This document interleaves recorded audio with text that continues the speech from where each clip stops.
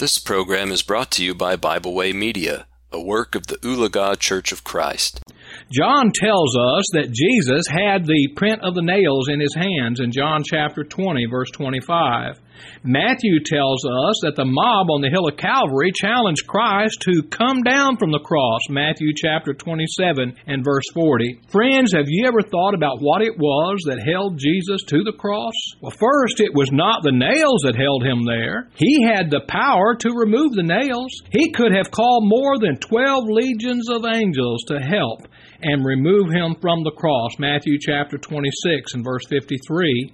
He who had the power to still the storm, feed the multitude, and raise the dead could have removed those nails.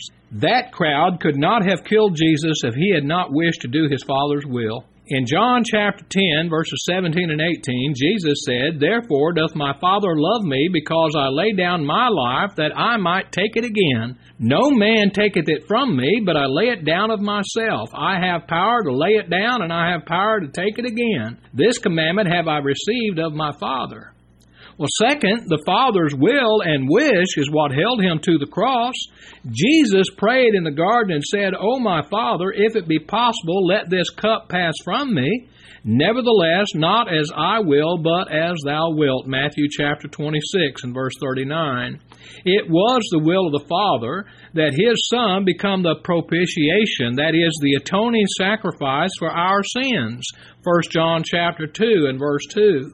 The Savior's love and our sins held Christ on the cross. Third, God's eternal purpose held Christ to the cross. Jesus died to purchase the church with His own blood, Acts chapter 20, verse 28. The church is the institution through which the eternal purpose of God is to be made known to all the world, Ephesians chapter 3 and verse 10. Without the death of Jesus, God's purpose for the world would have been aborted, and thus His love for God and man held Him to the cross, not the nails. Well, fourth, the joy set before Christ held Him to the cross. In Hebrews, we learn that the author and finisher of our faith disregarded His sufferings, and for the joy that was set before Him endured the cross, despising the shame, and is set down at the right hand of the throne of God, Hebrews chapter 12 and verse 2. The mocking by the angry mob at the foot of the cross was ignored by Jesus because of the joy set before Him. Neither the lack of power nor the nails held Jesus to the cross. His resignation to the will of God and His love for the souls of mankind bound Him to the tree on which He died. Our love for God and Christ should cause us to remain faithful in God's kingdom, despite the mocking of all who would have us depart from the path of duty. If you're not a Christian, you need to believe the gospel, repent of your sins, confess your faith that Jesus is the Christ, and be baptized into Him for the remission of your sins. He will then add you to His church.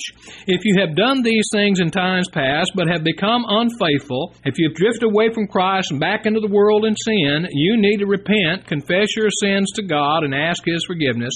We stand ready to help you anytime, night or day. Just let us know. Our time is up. Until next time, may God bless you as you continue to study His divine will. We hope you enjoyed this program. We encourage you to subscribe to our podcast on Pandora, Spotify, or Podbean. Thanks for listening.